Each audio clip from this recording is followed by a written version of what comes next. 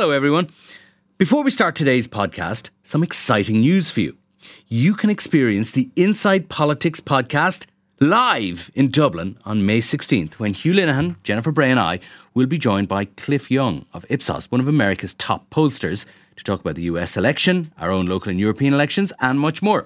It's a breakfast event kicking off at 8 a.m. in Trinity College. If you'd like to attend, you can get tickets at irishtimes.com/events. That's irishtimes.com/events. I hope we see lots of you there. You're very welcome to the Inside Politics podcast from the Irish Times. I'm Hugh Linehan. Political editor Pat Leahy is here because we wanted to have a quick chat about the Irish Times Ipsos MRBI poll, which we published yesterday and today, different parts of it. Pat, first of all, this morning's results, very interesting on views on Irish unity. Yeah, good morning, Hugh. It is interesting, I suppose. And, how would you sum it up? We'd say a large majority of voters are in favour of a united Ireland, that's for sure. But in the long term, and they're opposed to some things that you might think would accompany persuading unionists to join in a new state, like a new national flag, a new national anthem, maybe paying higher taxes or curtailing public spending to pay for the cost of a united Ireland. People are against all those things. It's not for the majority of voters, a united Ireland is something that they would like to see, but it's not a priority for them. Over half of all voters say that it's not very important to them, but they would like to see it someday. And, contrast that with just 20% of people saying it's very important for them, and only 15% of people saying they want to see a referendum now. So I suppose the summary of all that is, yes, people are in favour of a united Ireland, but they're not in any hurry to see it, and they're opposed to many of the things that we might expect would accompany it at this stage. Maybe I could just pull out a couple of details in terms of what you're describing there. They were asked about a referendum and when it should happen. And as you say, 15% want it right now, 42% in the next 10 years, 16% in more than 10 years, and 13% never want to see a referendum. And then the relative importance which you described, and that's over half the people who responded say it's not very important, but they'd like to see it someday. 62% would vote yes in a referendum, 16% no. So that is a strong voice in favour of unity.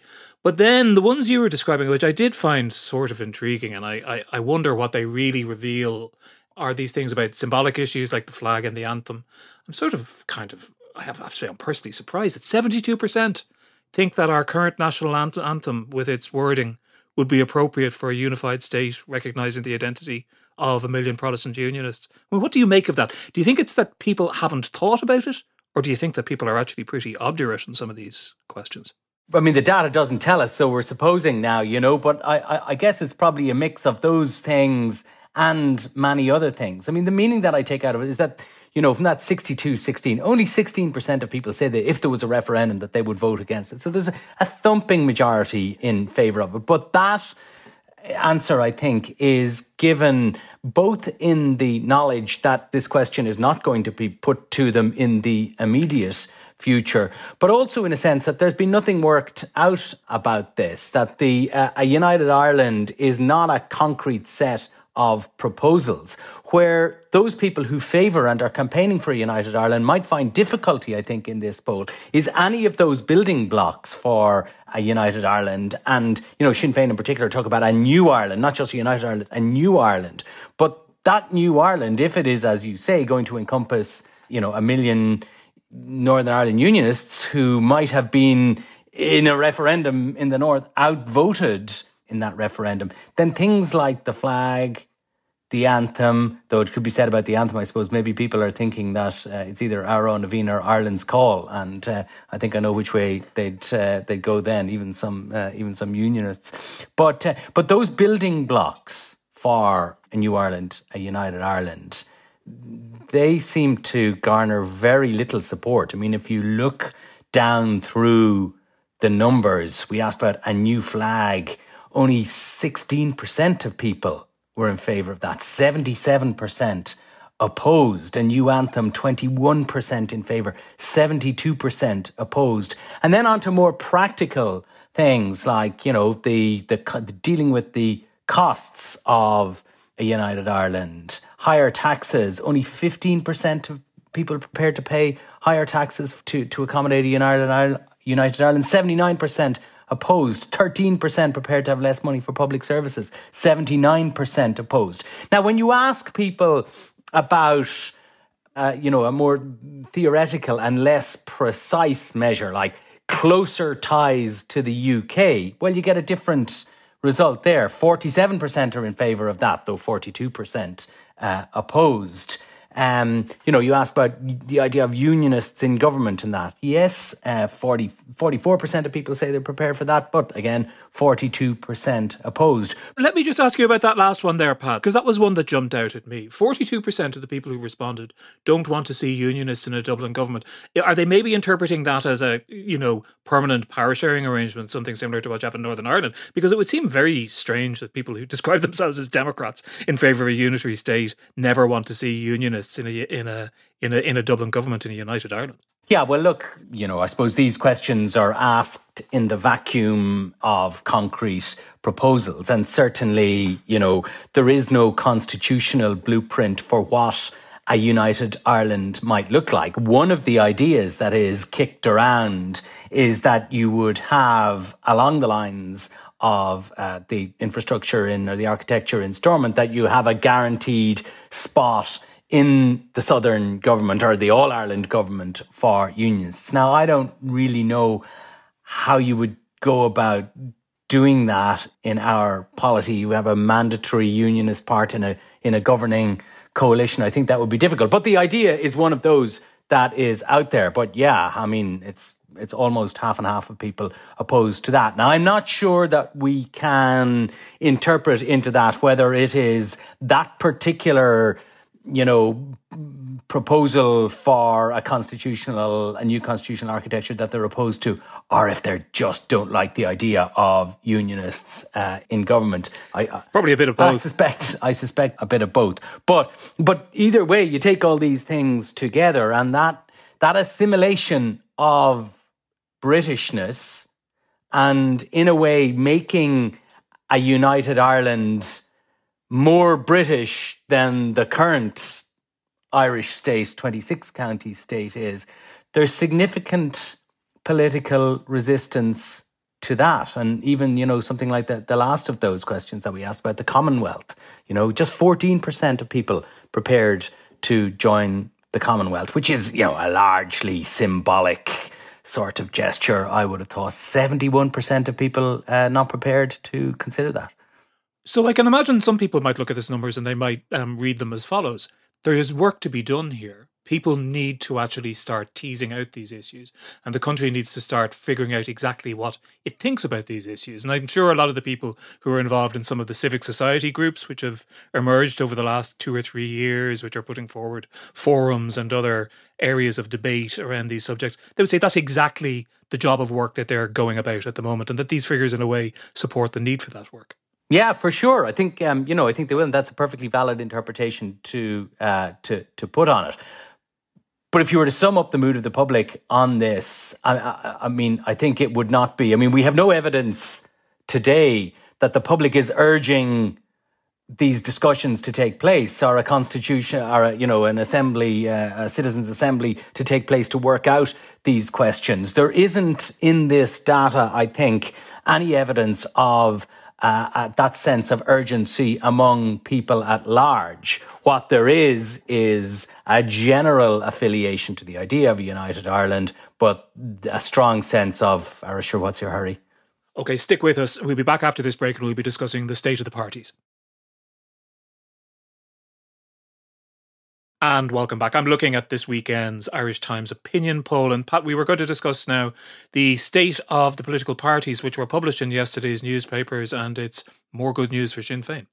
Oh, for sure. Yeah. I mean, you could see some raised eyebrows in Sinn Féin on the United Ireland numbers, but there is no doubt that, politically speaking, the party is on a massive roll at the moment. It's at 35%, its highest ever showing in this series. It's got a 15-point lead over Fianna Fáil and Fine Gael, who are both on 20%. And I made the point in my analysis piece yesterday that if the trends that we have seen so far this year continue into next year, and there is, I think, some reason to expect that they will, at some time in the first half of 2022, Sinn Féin will pass out the combined support of Fianna Fáil and Fine Gael, which really is a measure of how much the political landscape has shifted. Yeah, because people talk a lot about how different Ireland is now from it was, say, 30 years ago, when the two big parties, as were, dominated with well over 80% of the vote between them. And now we've moved into a completely different environment where I've heard some commentators say, well, they still together, they amount to the largest single political bloc, and the fact that they're sharing government obviously goes to support that proposition to some extent.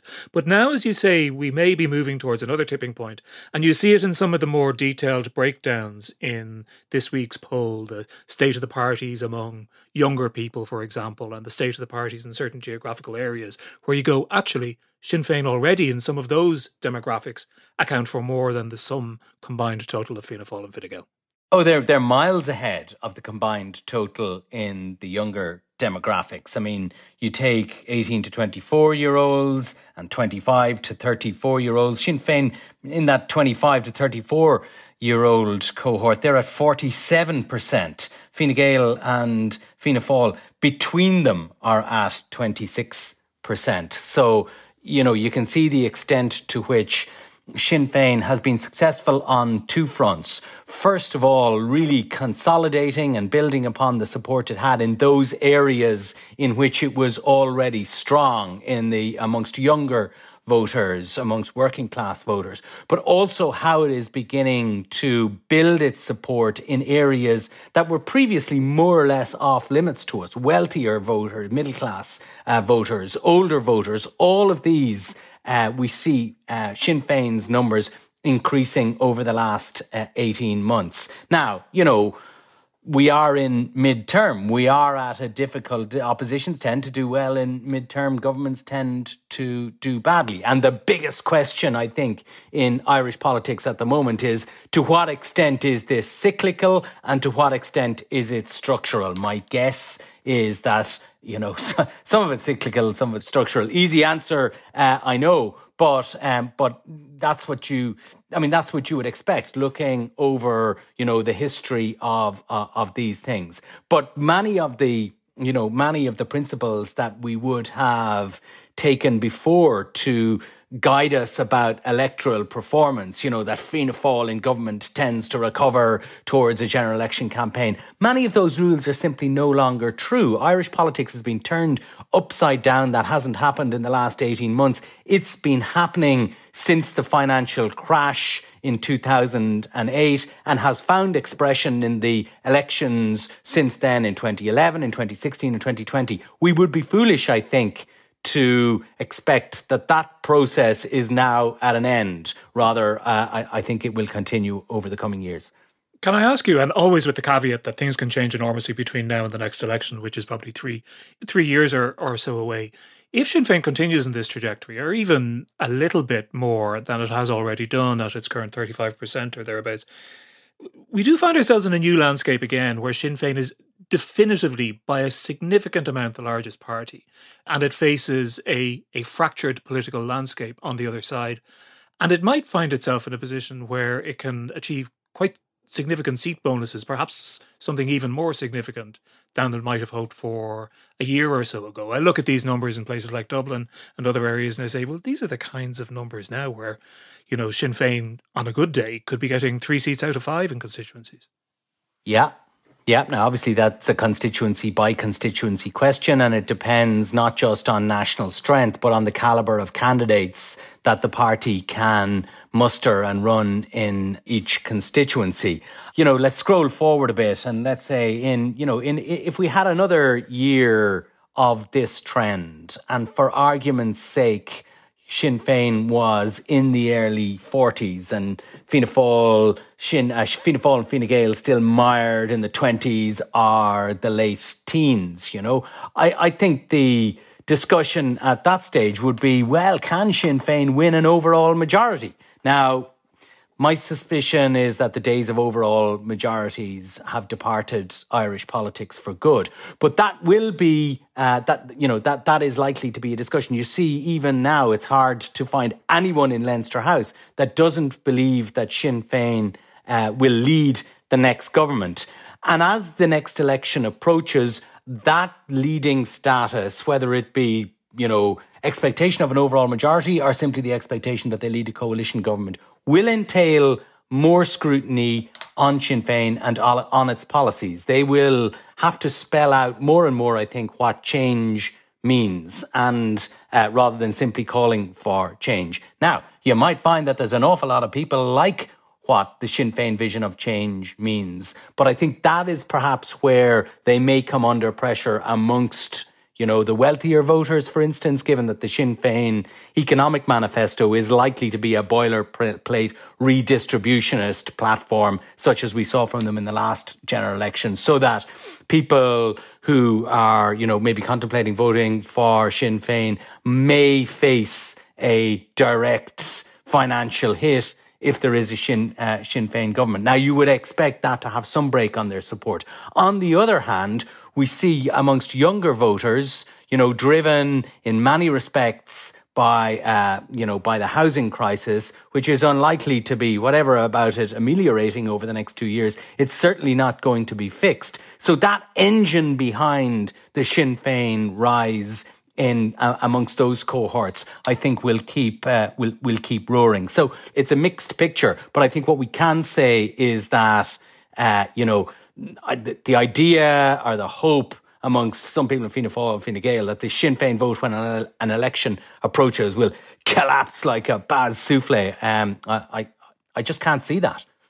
The other really significant trend in the parties over the last year and a half, which has been less commented on than the rise of Sinn Féin, is the decline of Fine Gael from a high of around 37% last summer, in 2020, to 20% now. That's pretty calamitous, isn't it? Yeah, but to some degree, it's a reversion to the mean, Hugh. I mean, if you look at, I don't have it in front of me here, but if you look at the graph of Fine Gael support, it grew from around 20%, low 20s at the time of the last general election. And it rocketed up in that period after the last election, but before the formation of the current government, between February and June of last year, when they were essentially a caretaker government and were dealing with the first wave of the pandemic. And at that stage, party support went from 20% in February up to 37% in June of last year. Since then, and we took we took a poll in June of 2020. We took one in September, October. I can't remember. October probably. Fine Gael support started to fall in that October poll, and it has fallen in every single poll that we have done since then. So that is highly worrying, of course, for Fine Gael, the way they could have that support and it just bleed away from them like that. But to some degree, they're going back to where they were at the last general election. So they had an unnatural COVID bump to some extent. And in fact, we do ask some questions about government policy in relation to COVID and the public's view on restrictions as well, didn't we? Yeah, we did. Yeah. I mean, we asked how people think the government has handled the pandemic. We asked, all in all, trying to just get people to look a bit beyond, the situation, say, this week about it. Do they think the government has done a good job or a bad job handling the pandemic? There's a strong majority in favour of a good job. There's 57% of people say the government has done a good job. 29% say they've done a bad job. Now, that is a decline from October when we asked a similar, not identical, but similar question. And at that point, government was on like a 75% approval rating for its management of COVID. So that is a decline, but it's still very strongly in net positive territory for the government. And what it says, I think, is that the government haven't yet, anyway, lost the public on COVID. But we also asked a series of questions on potential restrictions. Given where we are at the moment, and we thought it might be instructive just to see what is the public tolerance towards further restrictions. And what we find is that there's a whole series of potential restrictions that the public might be prepared to consider, but other ones tending towards a proper lockdown that they're strongly opposed to. Most strongly opposed to schools and colleges being closed. It's 72% of people who say they don't want the government to even consider closing the schools and colleges. Similar numbers on banning attendance at outdoor sporting events, closing retail, closing non-essential retail, closing bars and restaurants. However, there is some tolerance for things like continuing mask wearing on 9 to 12-year-olds, limiting numbers in bars and restaurants, limiting household gatherings over Christmas. And most surprising to me, at least, was that a slim majority in favour of government considering banning international travel. 54% say they should consider that. Only 41% say they shouldn't consider it. So I think the picture there is there is some further tolerance for restrictions with amongst the public, but it is pretty soon that runs into the roadblock if a full lockdown was to be considered. Although most of the restrictions which people were in favour of there are actually already in place in terms of limited numbers in hospitality, limits on the numbers of people in households. So the international travel is the outlier there, I think. Yeah, and it's noticeable that is. It's a much tighter split on that 54 to 41. Yeah, it's. I mean, look, it's a mixed picture as it always is, but I think it displays some degree of public tolerance for further restrictions, but not for a lockdown. We should say that we're going to be publishing more data next week, and we did think we might cover it in a slightly different way. So on Monday, Inside Politics is going to be holding its first ever live discussion via Twitter Spaces. If you're a Twitter user, you're maybe familiar with Spaces, and if you follow the Irish Times account, you'll be alerted on Twitter when our chat is about to begin, which is on Monday at 10:30 a.m. And if you don't have a Twitter account, well, maybe now's the time to join. As you're probably aware, it's a lovely place where everyone is very civil and respectful to everyone else, and where complex ideas can be teased out in a thoughtful and a measured way. Isn't that true, Pat? Stick it up your arse, you. Thank you for that, Pat. Anyway, Twitter does have its own uses, and we hope that you will join us for that chat on Monday at 10:30. Until then, thanks to Pat and to our producer Declan Conlon. We'll be back in your feed very soon indeed. Thanks very much for listening.